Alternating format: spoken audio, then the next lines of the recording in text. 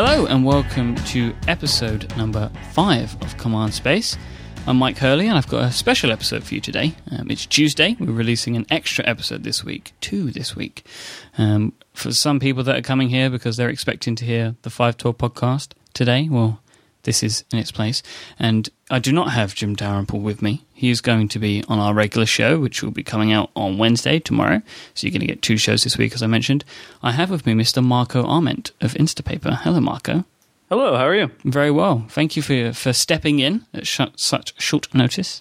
Anytime. I love the show. That's very kind of you to say. I sent you an email and you said you were free, so I thought I don't want to waste such an opportunity, so I figured I would get you in and we'll do 2 episodes this week. Why not? Well, thank you. So I guess for people who don't know what you are, who you are, not what you are, people probably know what you are. For people that don't know who you are, they'll probably know Instapaper, right? It's possible. Instapaper is an app that you've been developing for a good few years now, right? How many years has it been? Oh, man. I started it in late 2007, so and it launched in like January 2008, so it's been that long. So as is usual, especially with a new guest, I want to go over sort of some history stuff with you. Sure. But the first project that you were involved in that was maybe in the public nerd view was Tumblr. Yep. And I guess there was probably some people that wouldn't know that about you. Yeah, probably. I mean, because at Tumblr, I was in effect, but not technically, the co-founder. And because I was there from the very beginning as an employee of the consultancy, just me and David, that was building websites at the time. And then he wanted to build this thing called Tumblr that he had the idea for. So we just started doing that. And so I was basically a co-founder, just not in the technical sense. And so I was there since the very beginning until late 2010 when I left to go do Instapaper full time. But I was, I was there basically for about 4 years, and it was, literally from 0 until thousands of hits per second. Yeah. That's what I had to manage there, and it was quite a ride. Going.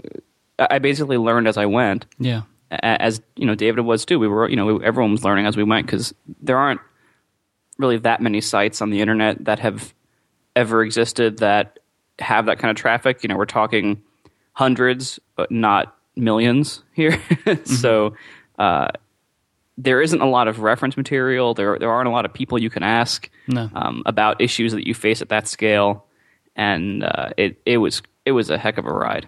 The only people to ask are in some effects competitors, which doesn't always work. Right. I mean, and it helps that a lot of people in our industry have that kind of nerd sharing mindset and value system. Very, very hippie value system of, let's share our knowledge for the greater good. That helps a lot. That's a big part of geek culture.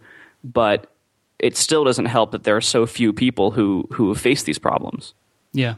And even the people who have faced these problems, chances are the problems are just different enough from yours that they can't really help you that much.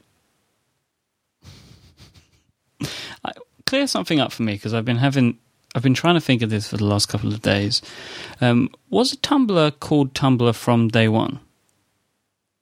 Yeah, it was. I think because I remember the term Tumblog, which was like, I think it was spelt like TUMBLLOG. Did that come from Tumblr? No, there were a couple of Tumblelogs before, and we spelled it TUMBLELOG. There were a couple of Tumblelogs before that David had. I'd never known about them, but David knew about them. I think Projectionist was the big one. And in fact, one of Tumblr's original themes looks a lot like Projectionist, and that's not a coincidence. And it was this format that David fell in love with. But none of the blogging software at the time was really optimized to create that. You could do it manually, which was a pain in the butt, or you could just kind of hack a Tumblr-like theme on top of WordPress or movable type. But it wasn't very graceful. It certainly wasn't easy. So David's idea was, I love this format. Let's make it easy to create them. And that's how Tumblr was born. And he already had that goal from the outset. He had the domain name, he had the name of the product, he even had the first design all ready to go, all in his head, and then he and I spit it all out over about 2 weeks between a couple of clients, and that's how it began. And I assume that when it began, it wasn't expected to be such a mass mainstream culture type phenomenon that Tumblr has become. I'm pretty sure David expected it, because David's always been really good at predicting how well Tumblr's going to do. I was always a skeptic, like how many people could possibly want to blog, let alone to do the special kind of blog. But David always knew from the beginning that it was a really good idea. To his credit, he's always been really good at that. I think I agree with you, like how many people want to blog, and I guess that's the thing about Tumblr is it isn't blogging in the sense that we think of blogging. It's not necessarily writing thousands of words, down about light bulbs or something. It could be just here's a GIF, and I'm going to share this GIF with other people, and then they're going to share it on their own Tumblr blogs and such and such. It was a different paradigm of blogging than I think what we'd seen prior to, and maybe even since then. Oh yeah, and I use the word share. That's very accurate. A lot of it was less about writing like a magazine column and more about sharing things you found on the internet. The bookmarklet was one of the very first features to be able to quickly post whatever you were viewing in your browser. I did most of that, like the sensing of what content is on the page and pulling out the images and figuring out whether it should be a link or a video or things like that. And that was a lot of Tumblr's initial appeal, was how easy that was to post. That was actually way before reblogging existed. Reblogging and even the dashboard were not in version 1. Huh. There was no concept of following people in version 1. It wasn't until I think at least a few months into it that we added following the dashboard and reblogging. But originally it was really just about easy self-publishing and sharing. I bet writing that bookmarklet was useful for you then, for your later endeavors. Oh yeah, the Instapaper bookmarklet started out as pretty much a copy of the Tumblr bookmarklet injection code, which itself I'm pretty sure was a copy of Facebook's, which was a copy of somebody else's. Because at the time, there really weren't a lot of ways to do a bookmarklet, especially because Internet Explorer, I think it might still have this limit, but it had a limit of a certain number of characters that it would read from a bookmarklet, and after that, it just wouldn't work. And back then, we had to actually care about Internet Explorer. So thank God we're not in those dark days anymore. For anybody that wants to hear about your woes with bookmarklets, they should listen. I'll put this in the show notes, but they should listen to Kinda Critical, or episode 2, or Hypercritical 79, where you were trying to explain to Merlin how the bookmarklet worked to maybe not intentionally, but to real comedic value for the listener, I think, where you and him were trying to discuss how to get that process to work. Bookmarklets are an incredible hack. They are a pile of hacks on top of hacks. It's amazing they work at all. I'm shocked that Apple allowed them to work in mobile Safari, and that might have been an accident. Who knows? But they really are a ridiculous hack. And I wish I didn't need to rely on a bookmarklet. But in mobile Safari, there is no extension mechanism. So in almost every other browser, I could make some kind of plugin or extension that is officially supported by the browser architecture, where I could say, oh, here's a button that I can add to the toolbar that says add to Instapaper or read later. But in mobile Safari, there is no such thing, and never has been. So bookmarklets are the only way, really, the only good way, at least, the only easy way to get pages out of mobile Safari into an app or a service. But the process of installing them is a disaster, and it is so incredibly user hostile and complicated. Somehow people manage to do it, though. I'm always shocked by that. But certainly, I have a lot of people who only use the email in feature, because they can at least tap the little action button and say email a link to this a lot easier than they can install the bookmarklet. We'll talk more about Instapaper in a moment, but while we're on the topic of bookmarklets, I mean, I know you've mentioned a few times that you would wish that Apple would implement it as a feature. Do you ever realistically think that they'll do that? That they'll have some kind of like way to send URLs to other apps? Or some sort of full bookmarklet support or anything like that? I don't think so, no. I have zero hope for that ever happening. If it does, it's kind of like TextMate 2. I would love to be wrong about this, but I don't think it's going to happen ever. I just don't think they care. They really Apple does things in iOS that benefit them, and many of them happen to also benefit other developers. But if something like this, Electronic Arts is not asking for this feature. Adobe is not asking for this feature, although who knows what that would be worth. But like the big iOS partners, Facebook, Twitter, they're not asking for this feature. So if none of the big important partners need it and Apple doesn't need it, it's probably not going to happen. Yeah, because reading list is built in, isn't it? They don't need it for that. Exactly. So. Now they really don't need it. They have their own. But I mean, you mentioned, I think a couple of weeks ago, that like saying about reading list, that even though Apple are doing something like that, your relationship with the company is pretty decent. Like they sorted out the Starbucks thing for you and stuff like that. So it's not, they don't necessarily, as much as you do, I don't think Apple see what the two of you do as competition. Or they don't care. I mean, Apple and I have what I think, at least I think, is a pretty good relationship. They're the people who manage the staff picks and things like that on the App Store.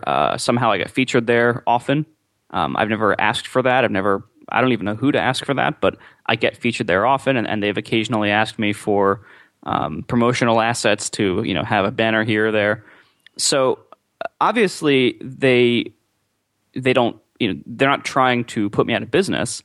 I think when Apple implemented Reading List and Safari Reader, which I think and iCloud, which combined make up what Instapaper kind of does, I don't think they were saying let's kill Instapaper. I think they were saying we have these web browsers that are in a very competitive web browser market. What features can we add for version X that'll make this more useful to people, that'll help us battle against Chrome and Firefox and even if anybody still uses IE. And so they just needed features to add. Mm-hmm. So they saw, this is a good idea. People are doing this. Let's add that as one of the 150 new features in Safari 5 point whatever. I really don't think it was any kind of effort to say, let's put Instapaper out of business. You look at it from where they're coming from. Yeah, the browsers are a really competitive market. And especially, I really don't think Apple wants Chrome to succeed a lot. Because if you think about what that means, the browser is such an important platform. Honestly, I'm kind of shocked that Apple allowed Chrome in the App Store on iOS. But the browser is such an important platform that the idea of giving so much control of it to Google, of all people, to one of their biggest rivals, that's not something Apple wants to go very far. So I definitely think that the Safari team wants to stay ahead of Chrome, especially. Yeah. And also that's why, like on iOS, you don't see any kind of mechanism for setting your default browser to something else. And I don't think we're ever going to see that either, unless maybe some kind of antitrust action requires it. But I don't see that happening anytime soon. I think antitrust might have been the reason they let Chrome in, because Google got Apple in trouble previously over Google Voice, didn't they? And then they had to allow that. I don't know how that ended up. Yeah, something happened there. So maybe that is why they allowed it. Maybe they allowed it so that they wouldn't be forced to do something more drastic, like have people set their own default browsers. Yeah, or let them use... Because the Google Chrome uses WebKit, doesn't it? Yes, that's right. I assume that's probably something that Apple said, you have to use WebKit. Well, when Google used their own stuff. Which is WebKit. Okay.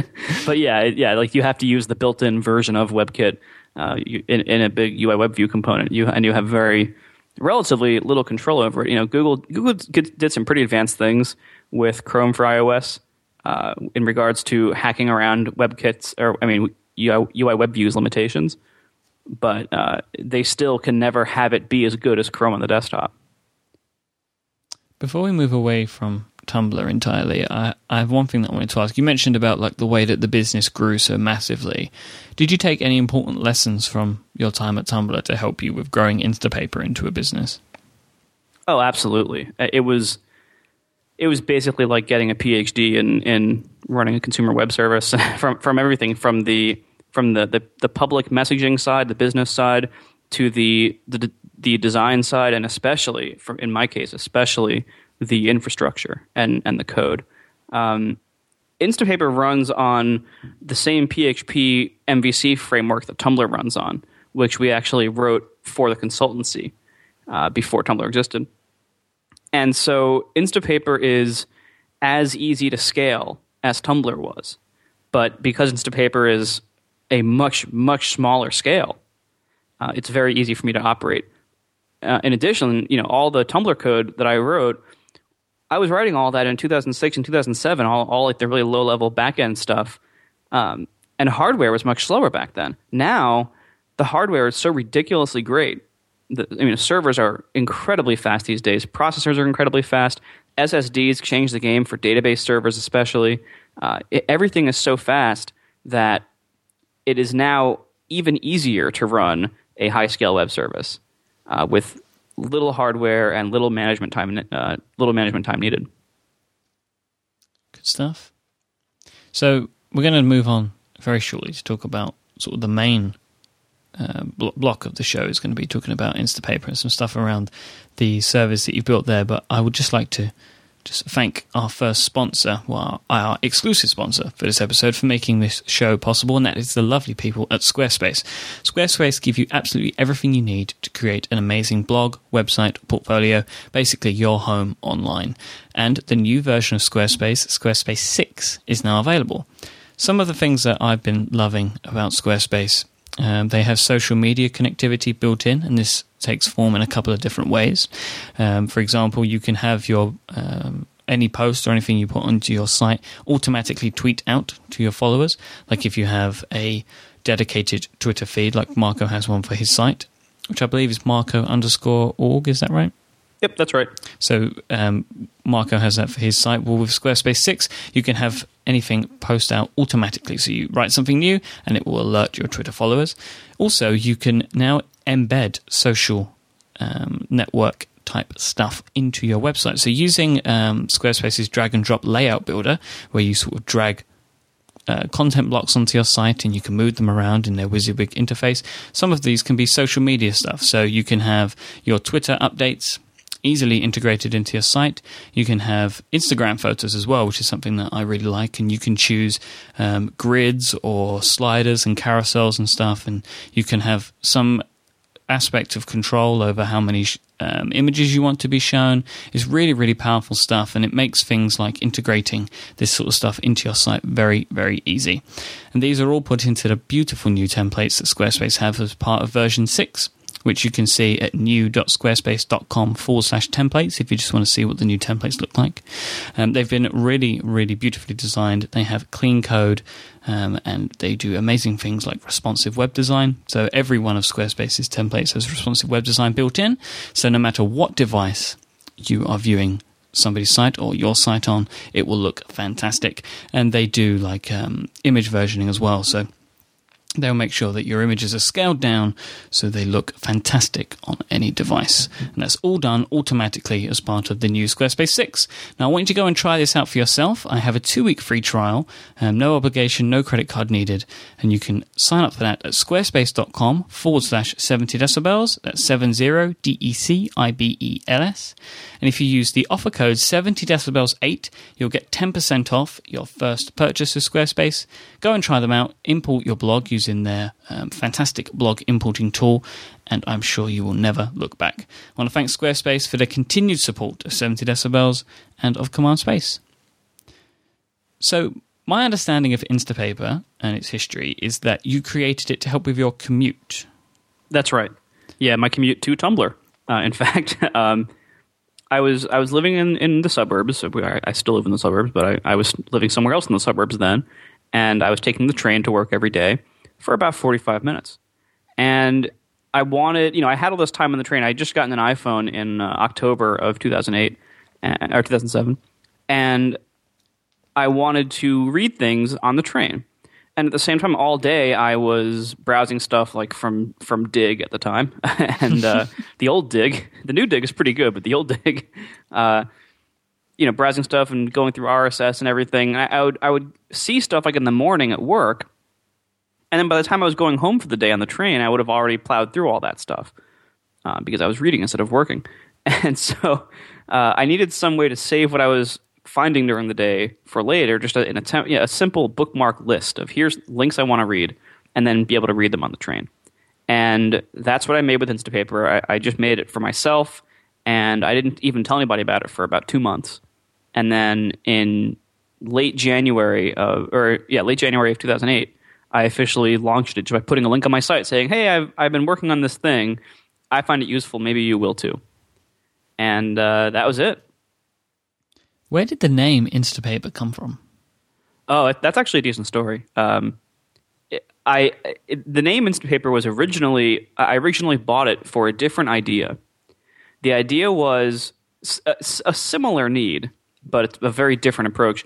The idea was I wanted to be able to print out on paper the contents of RSS feeds for when I was going on a plane or expecting to wait around a long time somewhere. Oh, wow. That's a very different service. So, I don't think that would have lasted very long. And I actually built a prototype. The idea, it's somewhat similar to Instapaper's now very rarely used printable feature on the website, where you can click print or printable, something like that, in the sidebar on the website, and it formats your first X articles, giving you a certain number of pages worth of stuff to read. But it very similar to that, but way before I had things like the text engine that were any good, and so it was terrible. It was such a terrible idea. It sucked, and so after I made the prototype, I printed out like 3 or 4 times worth of stuff with it, and it just was terrible. The parsing was terrible. The formatting was terrible. It was a tremendous waste of paper, and I just never really found myself wanting that. And once I had the iPhone, I thought, well, when am I ever going to want that again?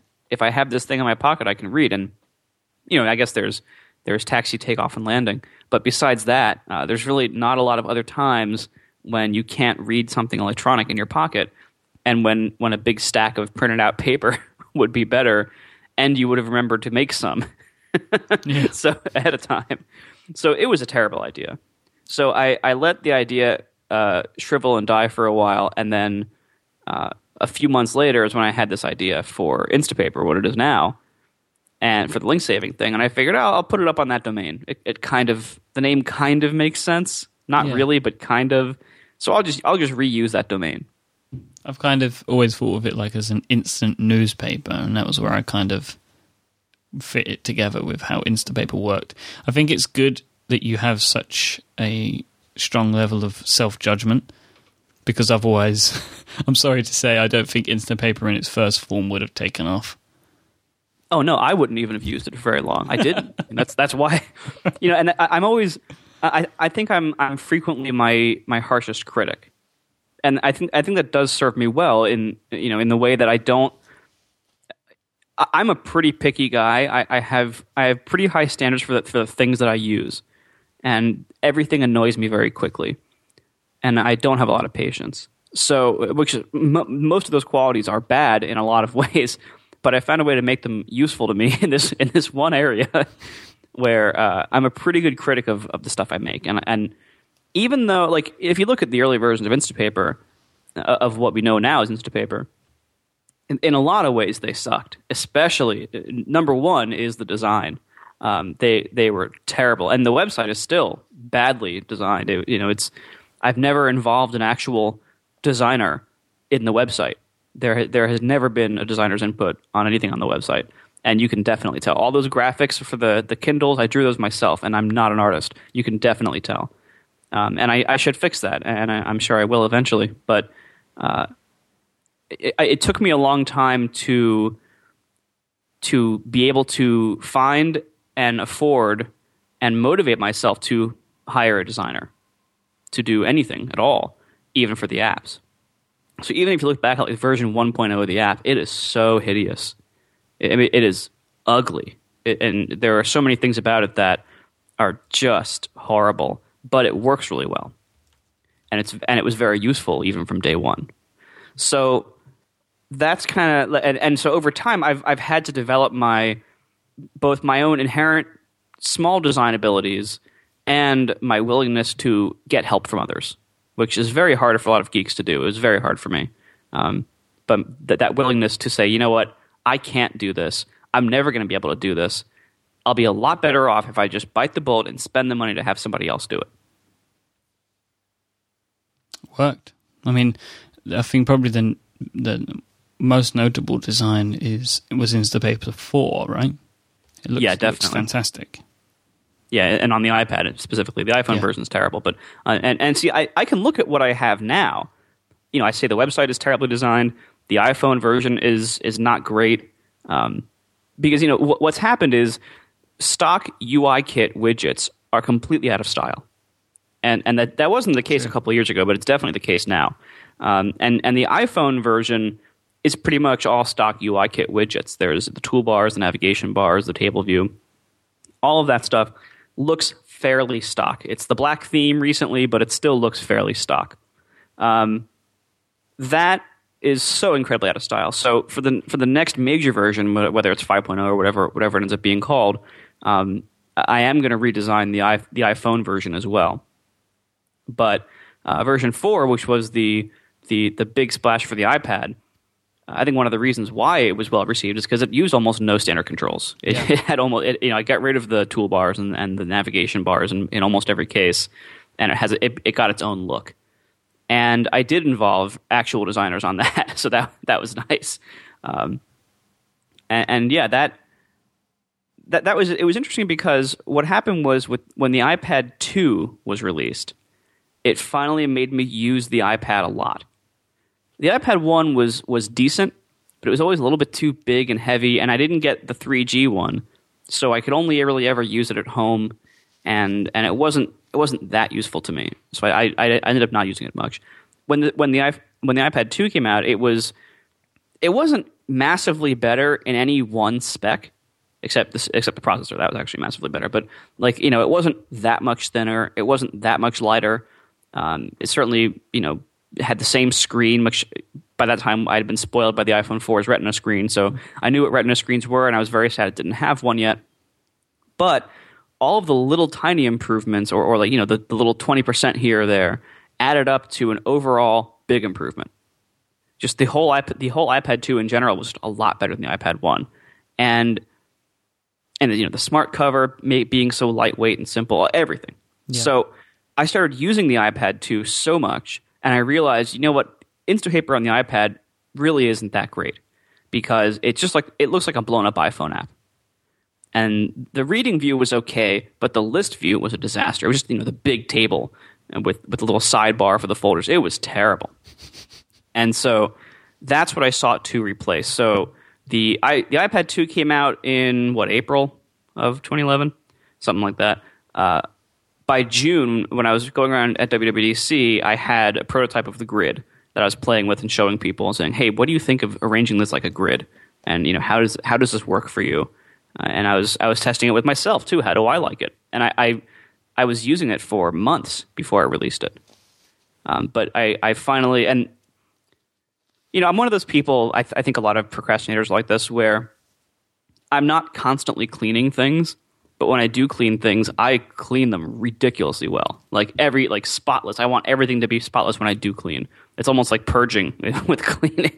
And so that's kind of how I am with the interface, with the app design.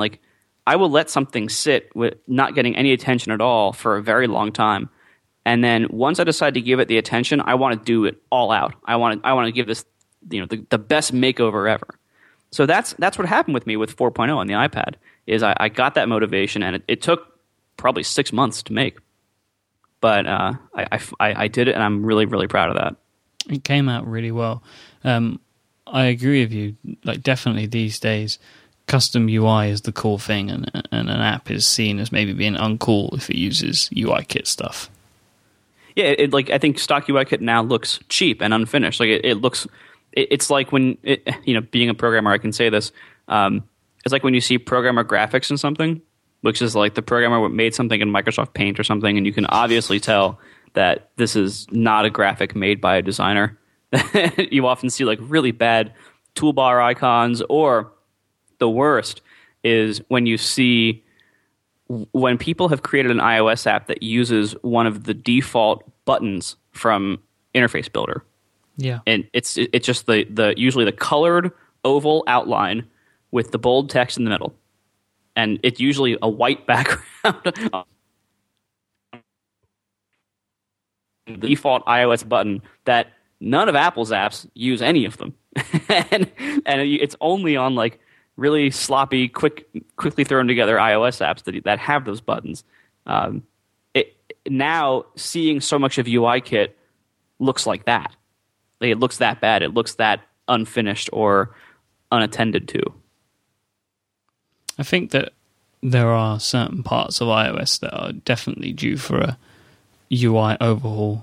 From what I have seen of iOS 6, there seems to be a bit of an inconsistency with the way that some of the Apple's own apps are designed now. Like, it seems like some parts of it have been given a lick of paint and some haven't. And I think that potentially by the time it comes for release, there will be some changes made there. But we will have to just wait and see.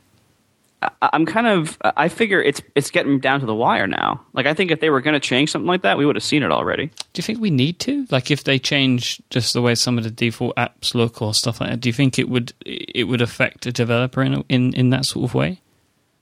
Probably not. Only if the metrics of things changed. Yeah. Like if they decided to change the height of a navigation bar, that matters a lot. Well, they might be changing the height of the whole screen. Which is actually, that's probably going to be less of a problem than if they change the height of the toolbars. But yeah, I think I agree with you. I definitely thought that we would see more of like a system-wide UIKit refresh, and there is a slight refresh. Mm-hmm. One of the biggest changes is that they've dropped that gloss effect, that stripe that goes across horizontally across all the bars. That's now gone, I think, everywhere, if not almost everywhere. Yeah, and this is what I mean. Some apps it's still there, and some it isn't. Like, you can tell the ones that that need the most testing, like maps and things like that, it's gone from, and everything's a lot more matte looking, like the new stores as well. But it still sort of exists in some places. It's quite peculiar. We'll just have to wait and see. How difficult was it a decision for you to take Instapaper full time? Like, how long did it take you to make that decision? I was waffling over that for a few months. It was difficult because I had a great gig going at Tumblr. I was as I said, I was effectively the co-founder. I was there for a long time, and I didn't want to leave Tumblr because I didn't want to screw them. I didn't want to leave them without a lead developer for a while until they found a new person. And I also, I didn't want to leave a good thing for this unknown. What I think was the tipping point in making this a much easier decision was Tumblr was about to go through a massive change because the company was growing like crazy. The traffic was growing like crazy. And up until that point, we had run it with basically just me and David doing all the development, and then we hired one other developer like 6 months earlier, but for the most part, it was 2 or 3 people doing all the development that entire time. And so what was about to happen, though, was the company was scaling so quickly that we needed a lot more people. And it was not going to be the way it was. It was like we had to grow from an engineering staff of 3 to an engineering staff of 20 within a few months. It was wow. It was exploding. We had tried to put it off as long as possible, but it was going to explode. And so my job was effectively going to disappear. I would have had to, if I stayed, I would have had to either become like a CTO type position, which I would probably not be very happy doing, and I probably am not qualified to do. Certainly I wouldn't be happy doing it. Or basically have a CTO be hired over me and get a new boss and kind of be demoted, which is awkward in so many ways, and I probably wouldn't be doing very well with that either. And also, the scale of Tumblr was so big at that point that the problems that I had to solve every week were just daunting. And if you're facing extremely difficult problems every single week, problems that you don't think you can solve, and then eventually you're kind of just forced to solve them in some weird way. Like one of the problems near the time I left was that we in order to make things faster, we stored a lot of things in memcache, in memory, and the memcache servers, which are literally just a server that has a whole lot of RAM, and you run memcache, and we got servers at the time that had 48 gigs of RAM, and just storing things in cache so that you don't have to read them from the much slower databases. And a memcache server doesn't need to compute much, so these servers would be sitting there with like 1% CPU usage, just spitting out network traffic. Just servers would contact them, give me the key for this, and they'd give you back that data. The problem that we faced was that even just having everything being read from cache, even having no CPU load on those servers, they were saturating their network ports. And then once we added more memcache servers, they were saturating switch ports and switch backplanes. And like, how do you solve that? And there are ways to solve it, but it when you're operating with problems at that scale, the solutions are really daunting. Like, what do you do when your cache servers are saturating gigabit Ethernet and saturating backplanes? Like, there's a problem there. Why didn't you just invent 2 gigabit Ethernet and then you would have been fine? Well, that was the solution was bonding, bonding multiple connections together for a while, but even that has its limits. And wow. when your traffic is growing 20% every month, compounding at that rate, or whatever it was, something like that, that adds up a lot. That adds up quickly. Yeah. So, like, even if you double your capacity in a few months, you got to double it again. Your traffic's growing much faster than you have solutions at that point. Exactly. And yeah, I mean, we were ordering entire racks of servers at a time. Can we just get it by the crate load, please? Yeah, it was literally like, because we were all still at the Planet at the time, so it was all dedicated leased servers and not colo. And I'd email the sales guy, I'd be like, hey, can we have 2 web servers and 1 database, and here's the configs. Okay, and then over time that would grow. Oh, this 10 days we need 10 web servers. And eventually it just got to the point where, okay, can we have 1 entire rack of web servers, please? And we were doing that like every week. It was crazy. So the problems that we were solving were so big and so daunting. And, the pressure on me was I wasn't taking it very well. I had a lot of stress. I wasn't sleeping very well. I was not very happy because this whole burden of keeping this entire service running was on me. I had help towards the end, but I was still like the one most responsible. So like, I had to be available all the time. When I would sleep, I'd have to keep my phone on at like the highest volume so that if a text message came in saying something was down, I would wake up and be able to go deal with it.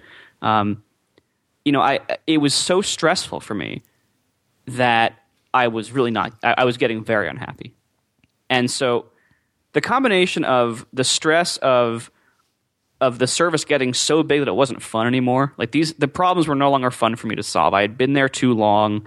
I was way outside of my comfort zone with the scale of it. It was no longer fun for me, and that's the time to leave. And it just so happened that also coincided with a time where my job was about to disappear or change dramatically. And so, David and I talked, and we parted on great terms. We both decided, it's better for both of us. I'm done, and Tumblr needs somebody to be the CTO who's not me. So it worked out very well. Does the stress of not running, your own business, like Instapaper, not keep you awake at night? It does. I mean, certainly, but. It's nothing like, with Instapaper. I mean, Instapaper has servers too, but as I said earlier, because I'm running at such a smaller scale as Tumblr, my servers are very low needs. I hardly ever have to do anything to them. Yeah. So most of my stress from Instapaper is from competition. It's thinking that, and I talked about this a little bit on my show this week, so I'm not going to go into too much detail here in case people listen to both, but. The gist is, Instapaper is the kind of app that people really only need one of. But it's also very easy to create. in reality, Instapaper is the combination of a lot of very easy things to make. Even the text parser, there's a lot of open source ones that are really good now. There's Diffbot, a service that does that, and a few other services too. I mean, the text parser is the hardest part of Instapaper, and now that's easy for anybody to make or buy or install. So, and even that isn't that hard to make yourself, honestly. And so the service is not hard to make, and there's demand for it, and it's gotten some press here and there. So a lot of people have looked at this and said, we need to be in that market. And additionally, even bigger companies like Apple, like Facebook, like Google, they've added their own features that are like Instapaper because it's an attractive feature. It's easy to make and it's very useful. So there's a lot of competition now, and there's ever more competition as time goes on. And the competition, as I said, it's really very zero sum. People really only need one of these apps for the most part. Geeks might use 2 or 3 because they're geeks, but most people, even most geeks, don't need more than one. So the stress I have with Instapaper is not that a server is going to explode in the middle of the night or that I'm going to run out of database disk space. The stress I have with Instapaper is tomorrow I might be irrelevant. And that's a very different kind of stress, but I'm not burnt out on that yet. if that makes any sense. It's a very different kind of stress, and it's a little more within my control. But also, I know that in reality, technology products don't get killed when a new one comes out. So even if, right now, I'm already not the biggest service like this. I still am a lot of people's favorite, and that's my business right now. That's my business is basically staying that way. Like, that's my only job is to make sure that I'm still a lot of people's favorite service that does this. But even if somebody else comes along and becomes a lot more people's favorite, and of course they'll give it all away for free because that's how people compete with me.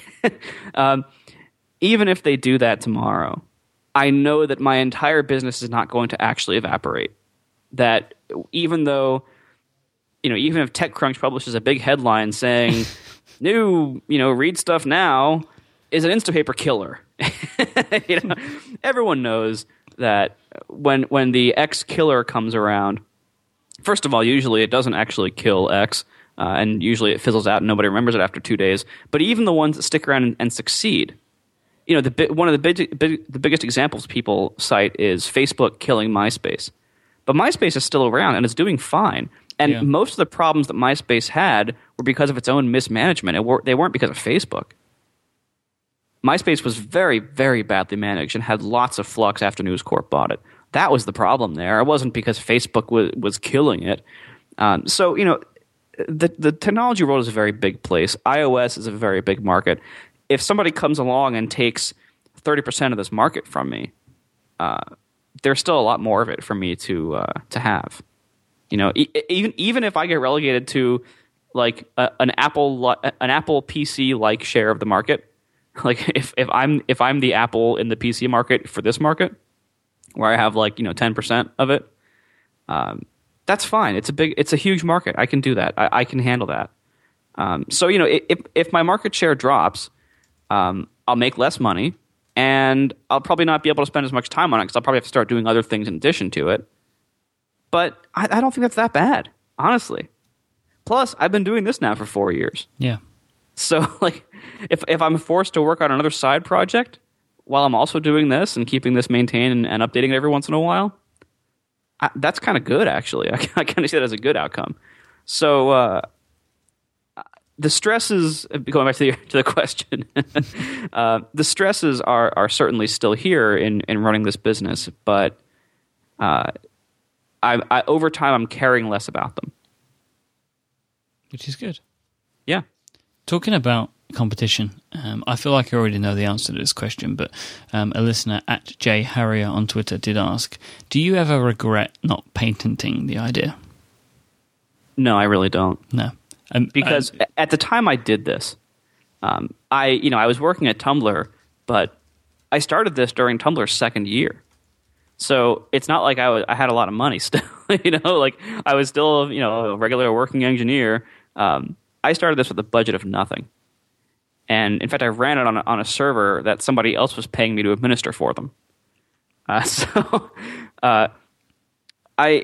started this with no budget.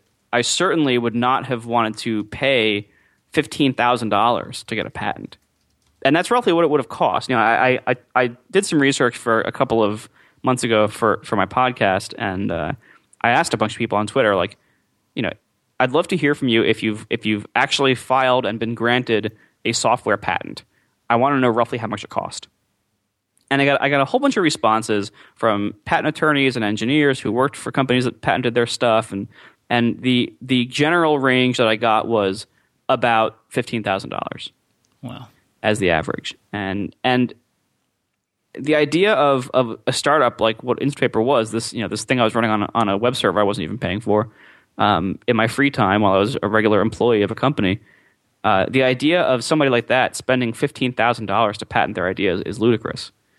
This is one of the reasons why the patent system doesn't really benefit that garage inventor that everyone seems to pull out when it's convenient politically. Yeah. That doesn't really exist. The garage inventors can't afford patents. And, now, if I could go back and retroactively patent it, even if I could do that, which I can't, but even if I could do that, and even if I wanted to spend the money and could afford that expense, I still wouldn't want to do it because I would feel like a huge dick. Yeah. I would just feel horrible. I hate software patents so much. And something like this, I don't think it's not obvious per se, but it's not that far off. There you go. Hang on, sorry. I heard something weird, but all right, never mind. Sorry. Okay, we will not mind. You've over the time that you've been developing Instapaper, you've really added and innovated to the platform. Like, where do your new ideas for it come from? Are they still things that you do to scratch your own itch, like the original idea for the product, or has it changed?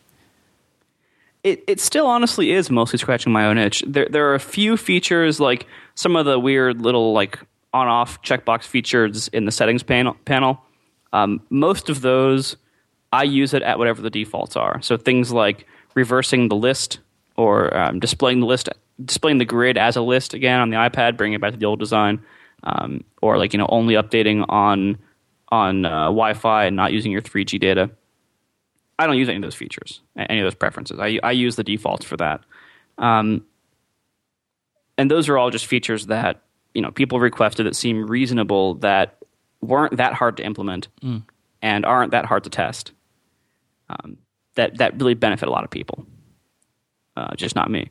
But otherwise, like a really major feature, like people often request highlighting and annotations, and I don't think I'm ever going to do that, even though it has now become my number one feature request, because all the previous number one feature requests I've done, so they're no longer on the list. But that is one of the last feature requests that I get regularly. But at this point, even that's a pretty small volume of requests, because all the really obvious things I did long ago, like folders, search, like all the really obvious things are long done. So things like the automatic dark mode or the geofence updates, these are things that I just kind of either came up with or wanted and figured out how to do it. Those are the kinds of things nobody ever requests, and it's unfortunate, really. Honestly, people often don't know what they want until they see it. Yeah. So it's hard to request a feature like you. After I added the background location updates, the geofence updates, tons of people saw that and said, "Oh my God, all my other apps, you have to implement this." And I saw it in News.me. I didn't invent that. News.me invented that. I saw it there, and I thought, how has everybody else not done this yet? And first I thought, how has Apple allowed this? and once I got clearance from Apple that it was okay to do it, I was like, well, of course I'm going to do it. Why? And I'm still kind of surprised that my competitors haven't done that yet. I think it's a very obvious feature that's incredibly valuable. Like, why wouldn't, once you know you can do that, why wouldn't you do that? Maybe they don't want to. But for some reason, my competitors haven't done it. So hey, I'm enjoying it. Maybe they don't want to always look like they're always ripping you off. Maybe they want to give it honestly, a little while. Have you seen what they do? I really don't think they're concerned. I'm pretty sure they don't give that a second thought at all. Saying about the dark mode, like that was for me a real good example of you saying about not knowing what I want as a user. I didn't even think I would want dark mode, but I always read in dark mode now. Like, I don't actually... I set that as my default, and I much prefer it, but didn't necessarily know that until it happened. It's interesting. Yeah, I like dark mode a lot more on the iPhone than on the iPad. On the iPad, the iPad screen is so much bigger, and I find this to be true for every iPad model. The screen is so much bigger, and the backlight is so bright, even when you software dim it, or hardware dim it. I've never found the dark mode to be the right contrast on the iPad, and I've tried tweaking the colors, the background color, the text color, tweaking the hardware brightness itself, and I can just never get it to look the way I want it to look. On the iPhone, it's very different. I love dark mode on the iPhone, especially when it's actually nighttime. And the iPhone, I have the automatic dark mode flipping enabled, but on the iPad, I don't. On the iPad, I almost always read in light mode, just because I can't get dark mode on the iPad to look the way I want to, and I suspect it's just because the screen is so large, and there's always some backlight leakage through the black pixels. Like on an LCD, you never block out all the light. So I think just enough of that light gets through that no matter what color I set, even if it's pure black, it doesn't quite look right. It's still a little bit too harsh or too bright, or doesn't look right to me.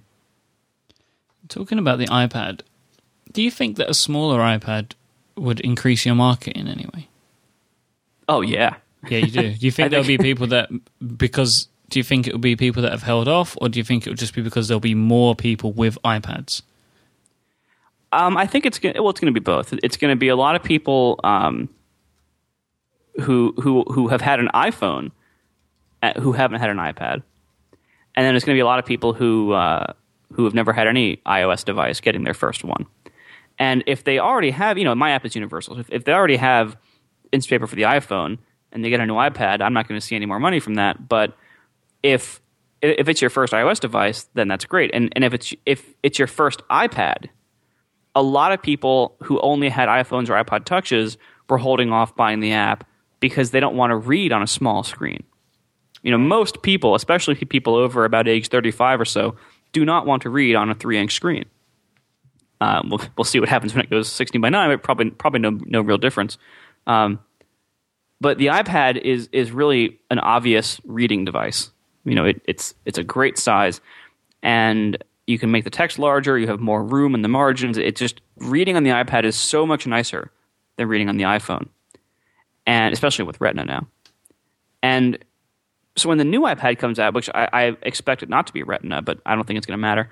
When the new iPad comes out, I think there's going to be a whole lot of people getting their first iPad.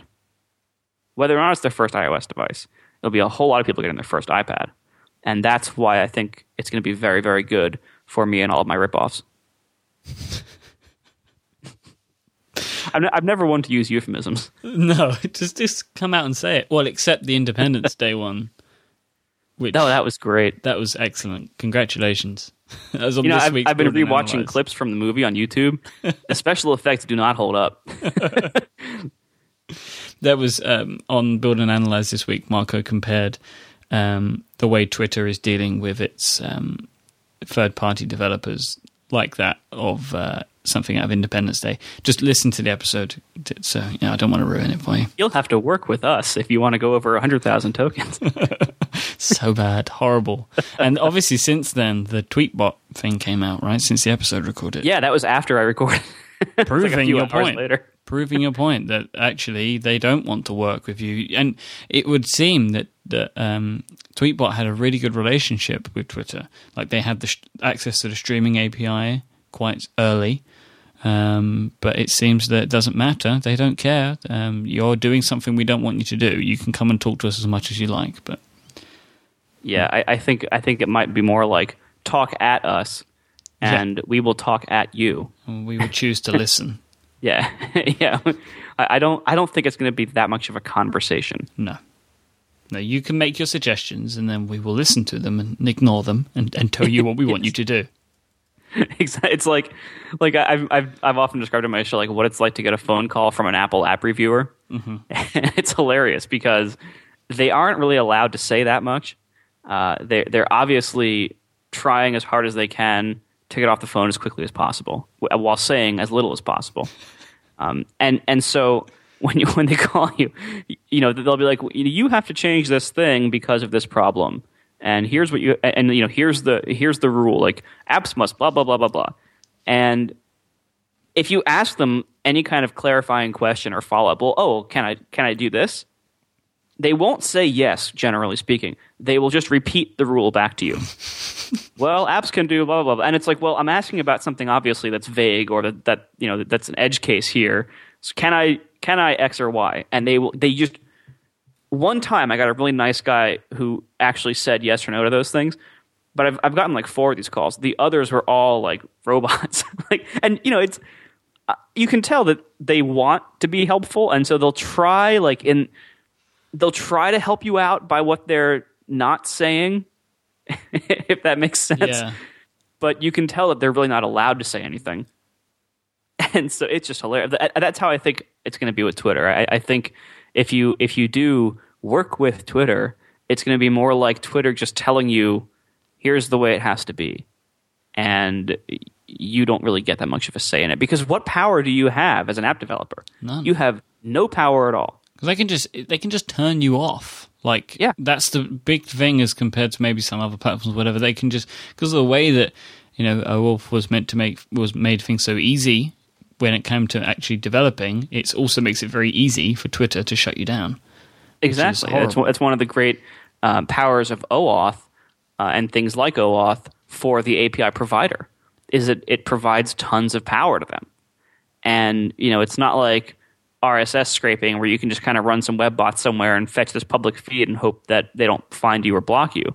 You have to register with them and they will monitor that, and they can tell when you're getting popular and shut you down, and there's not a lot you can do about it. And what are you going to do? Like, if all the third-party clients are cut off today, say, no, they wouldn't do it today. They would do it on a Friday evening. Let's say on a Friday evening, Twitter kills all the third-party clients. What are they going to do? Like, what does Tweetbot do? And the answer probably is nothing. It's like you have no it's like when Google kills your Google account for some reason. Yeah. Like if they disable your Google account, there's nothing you can do about it. Like there's nobody you can call. There's no support. There's like nothing unless you're Matt Honan. There's absolutely nothing that they can do because they do not want you. Google's not good at dealing with people. They're people. They're not good at dealing with people. So a Twitter app developer, what are they going to do if Twitter cuts them off? And I think one possible answer is make an app.net client, but we still don't know how that story ends. We don't really know. App.net has only been around for a few weeks, really. Yeah, the story's basically not even begun. Right. So we really don't know. Maybe Twitter was about to kill all the clients, and when AppNet came around, they said, let's hold off and let AppNet have its day in the press, flare out, get abandoned, and then we'll kill all third-party clients. Because it definitely seemed like it made more sense for them to kill rather than to handicap. Well, and I do know for a fact that this decision was still being made, like fairly recently. This was not in the works for a long time. Like they didn't decide this 6 months ago. They decided it extremely recently, and like they were still arguing about it and still trying to figure out what to do. I maybe what they're going to do is just wait until there are no alternatives again, because right now there's an alternative, and when you charge $50 for admission and you have a reasonably terrible name and it seems like it's only for geeks, certainly growth is going to be slow going relative to Twitter's growth. So I don't think Twitter is worried about AppNet getting huge, at least quickly. But I do think it probably gave them some pause to be like, yeah, wait a minute. Mm-hmm. Maybe we don't want to make all the third-party developers suddenly make a whole bunch of really good third-party clients by reusing all their code bases for this other service. Maybe that let them delay it. Maybe in March 2012, when a lot of this stuff goes into effect, maybe then they'll say, you know what, no more third-party clients. To wait and see. Yeah, who knows? I think, and and I said this on 2 shows ago. I really do not like the idea of replacing Twitter with another centralized service. Even though AppNet seems like their heads are in the right place and they seem like decent people running it, decent people with their heads in the right place started Twitter too. Yeah, I've been thinking a lot about this. It's like, well, App.net only works until they can't make any more money, and then they say, well, we're going to do ads now, but they're going to be good ones with companies you trust. Yep. And then it's, we can still have the third-party clients, of course. Well, we're going to change that a little bit now. I don't know whether I can. Well, you can't trust any of these companies, and I just wonder if $50 a year is enough for me to then say that this company's never going to ruin everything. Well, that's, you can't think like that, I don't think. Well, and the fact is, they can't keep the price of $50 a year. No. They can't. Because if they keep the price that high, it's way too high. If they keep it that high, it'll never get enough people to make the people who are willing to pay $50 stick around and pay again next year. That's the thing. Like, if you paid $50 for this thing this year, what's going to happen when next year comes around and they ask you to renew? You're probably going to think, okay, have I really gotten a lot of value out of this service over this year? And if people don't stick around there, or if they don't get enough people that you want to follow there, you might not choose to renew your plan.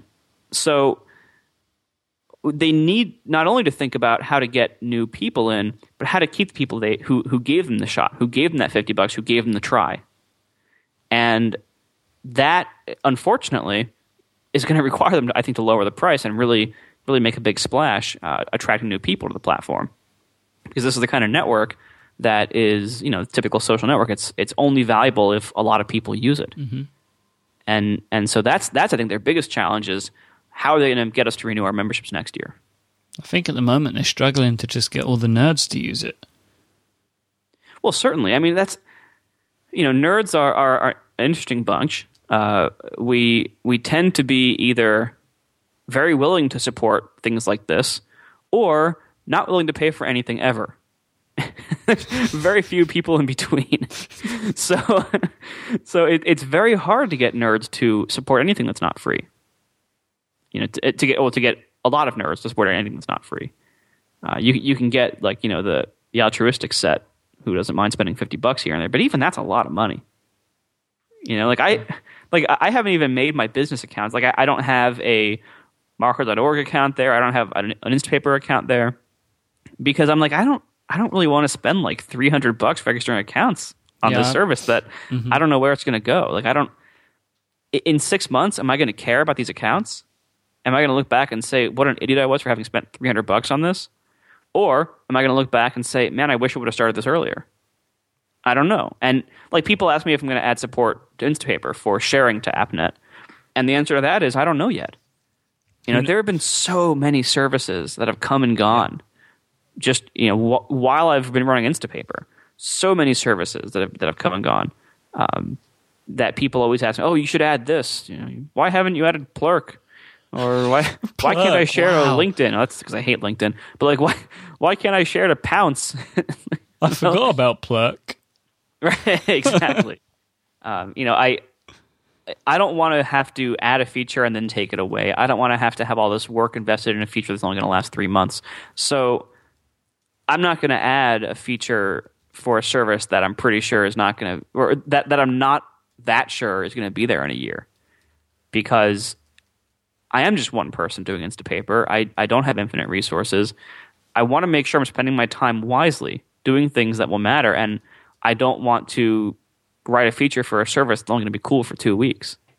So I think AppNet will stick around.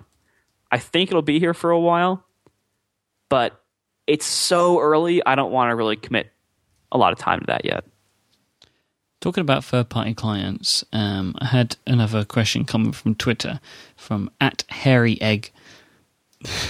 What a great name! Yeah, I know. What is your opinion on third-party Instapaper clients, and is there a way to tell if one is authorized?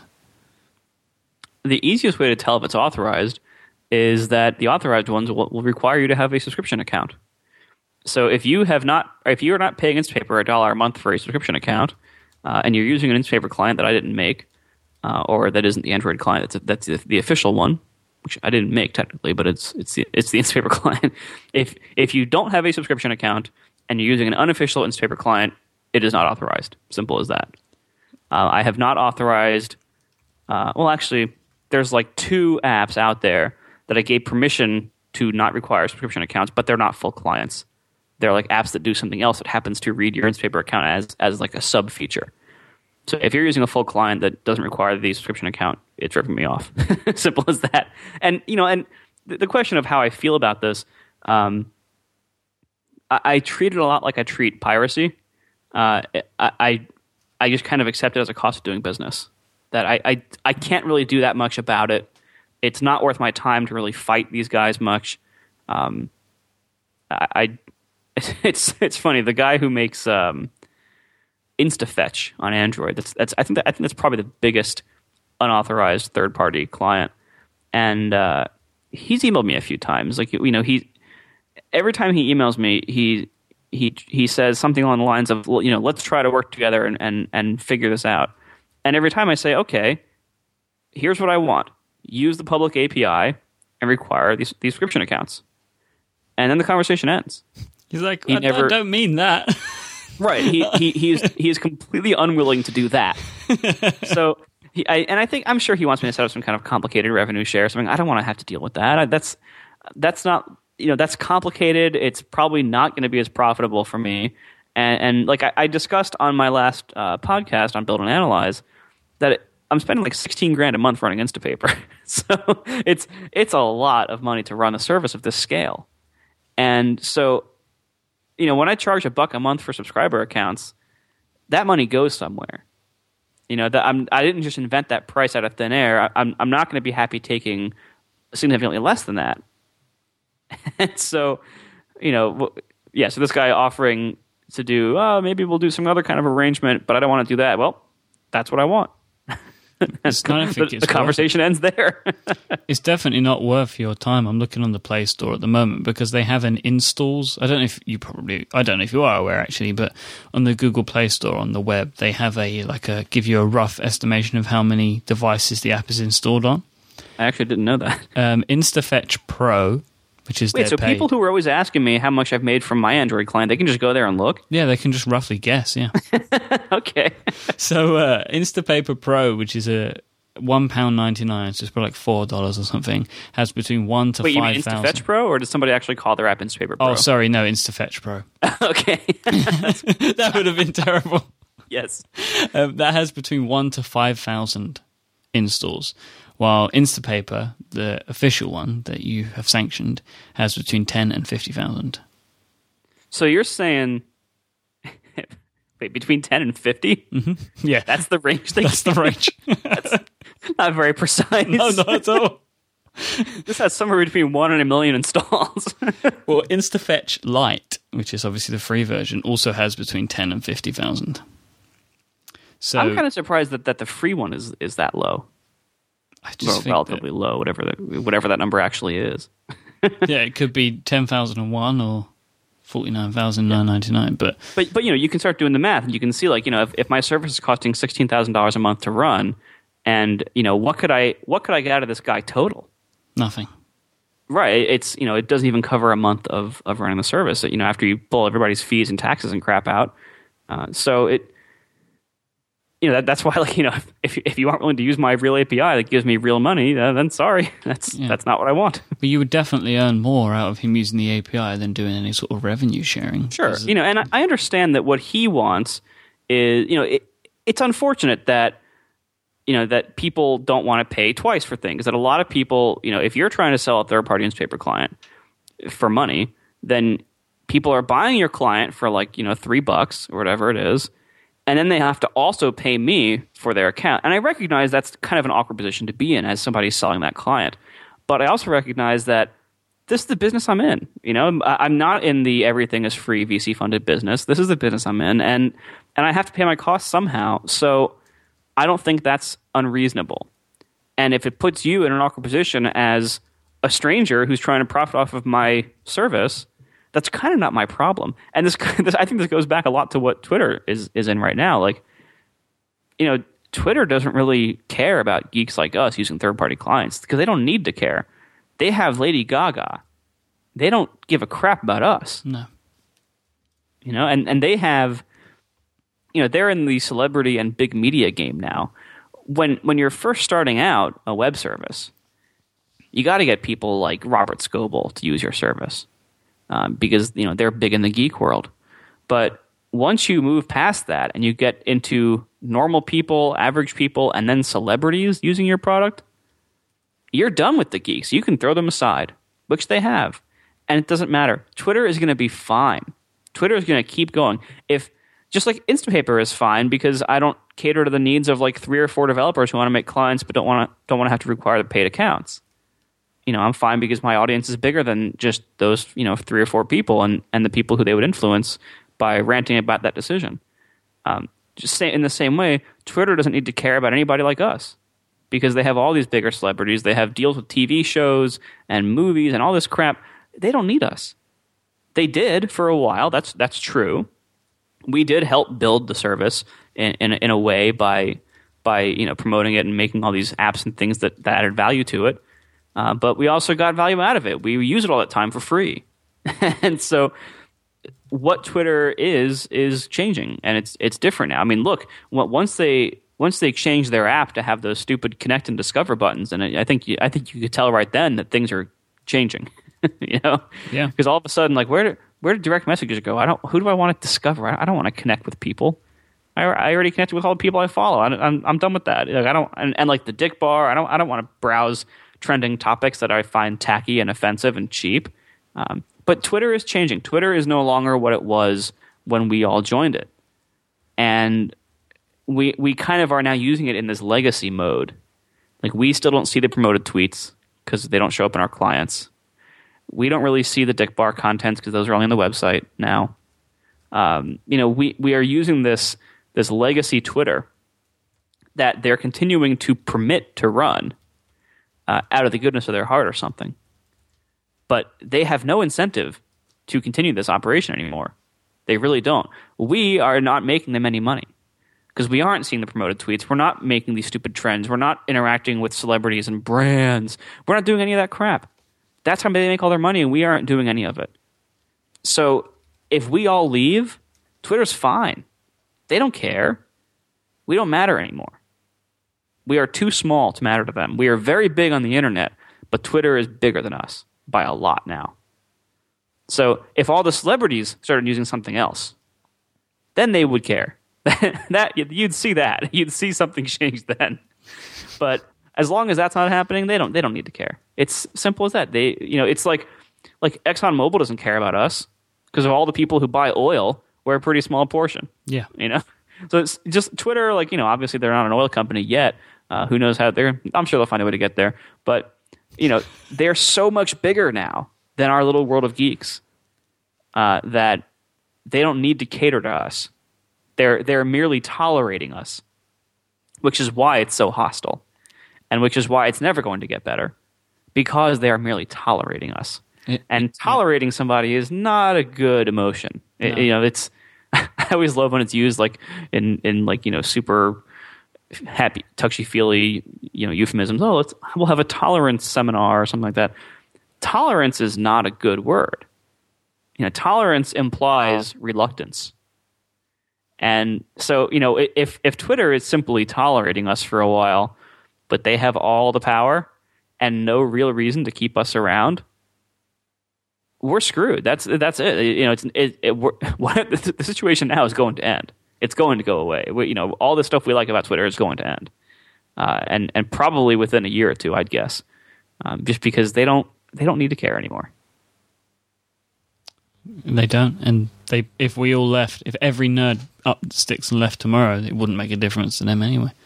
Right. I mean, what it would do is, we nerds are really good at starting things out.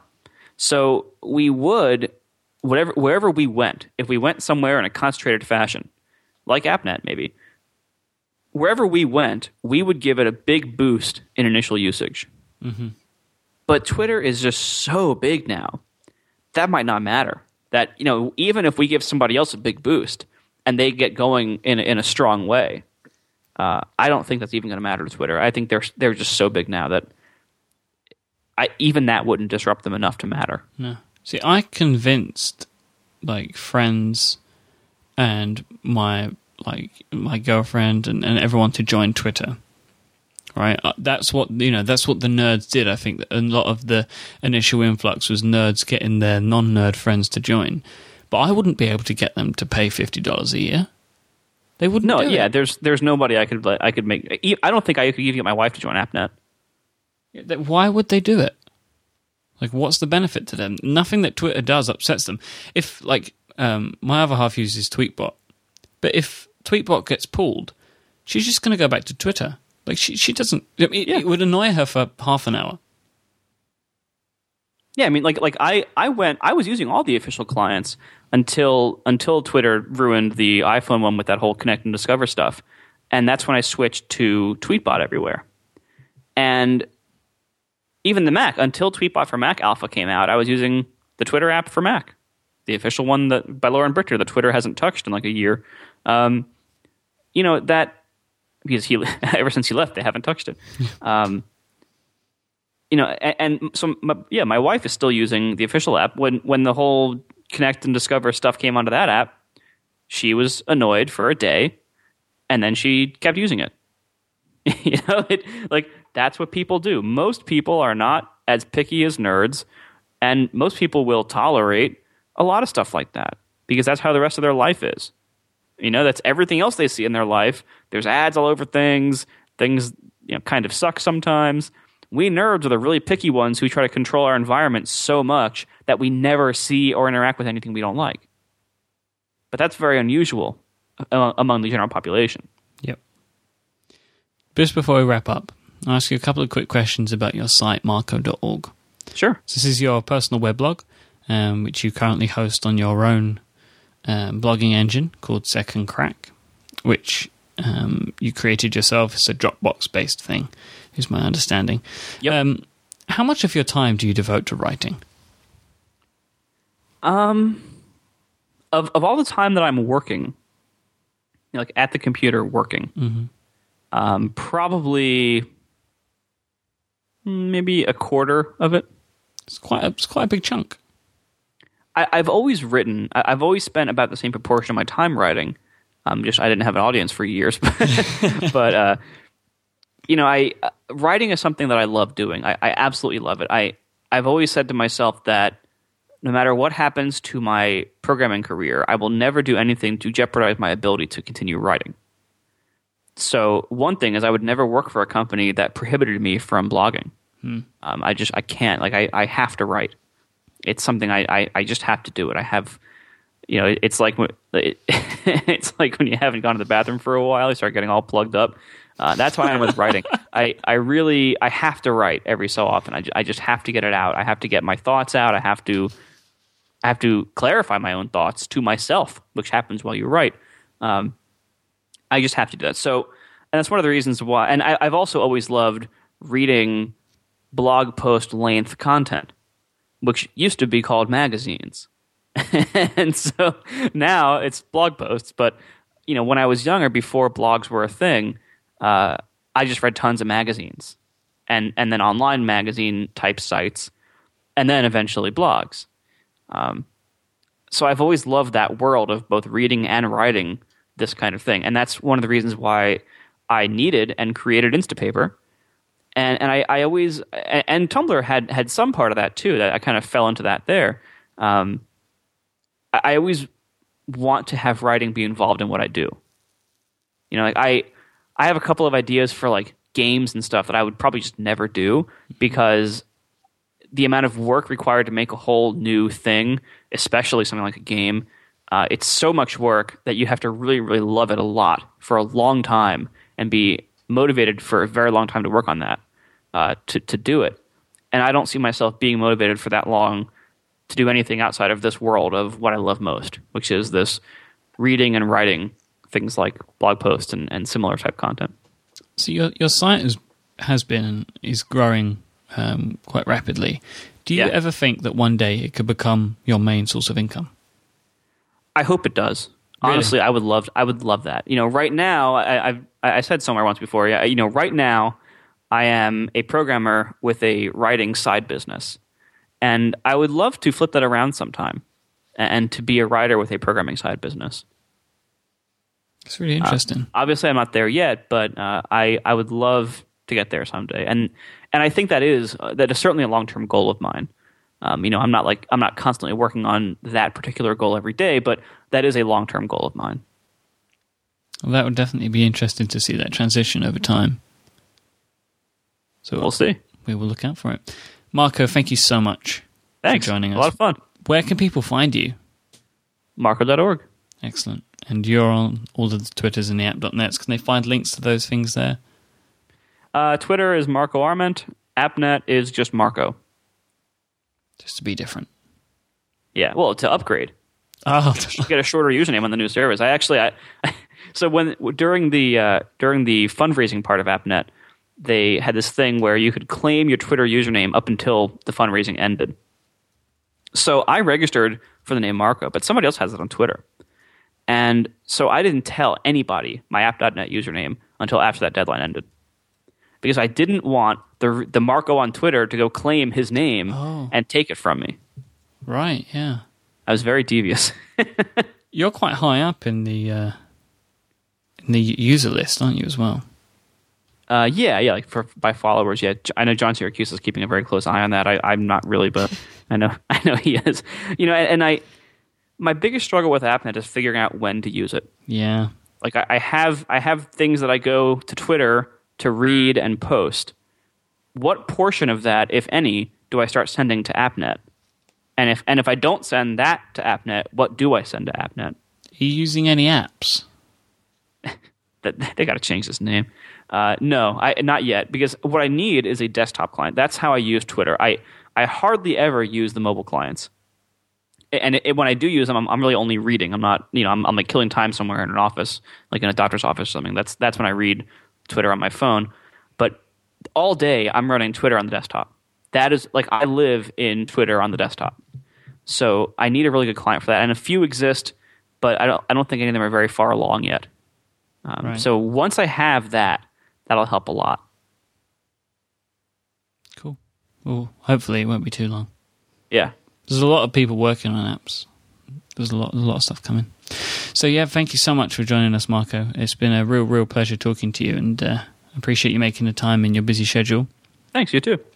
And of course, we are back again with another episode this week. Jim Dalrymple will be the next guest. I assure you of this. I'm not going to slot another show in between now and then. So make sure you download, listen to both. I love to receive feedback on the show. I've been getting lots of people suggest guests that they would like to hear on future episodes, which is always great. And you can find me on Twitter. I'm iMyke. That's IMYKE. It's the same on app.net too. Until next episode, which is tomorrow. Thank you. Bye-bye. Thanks.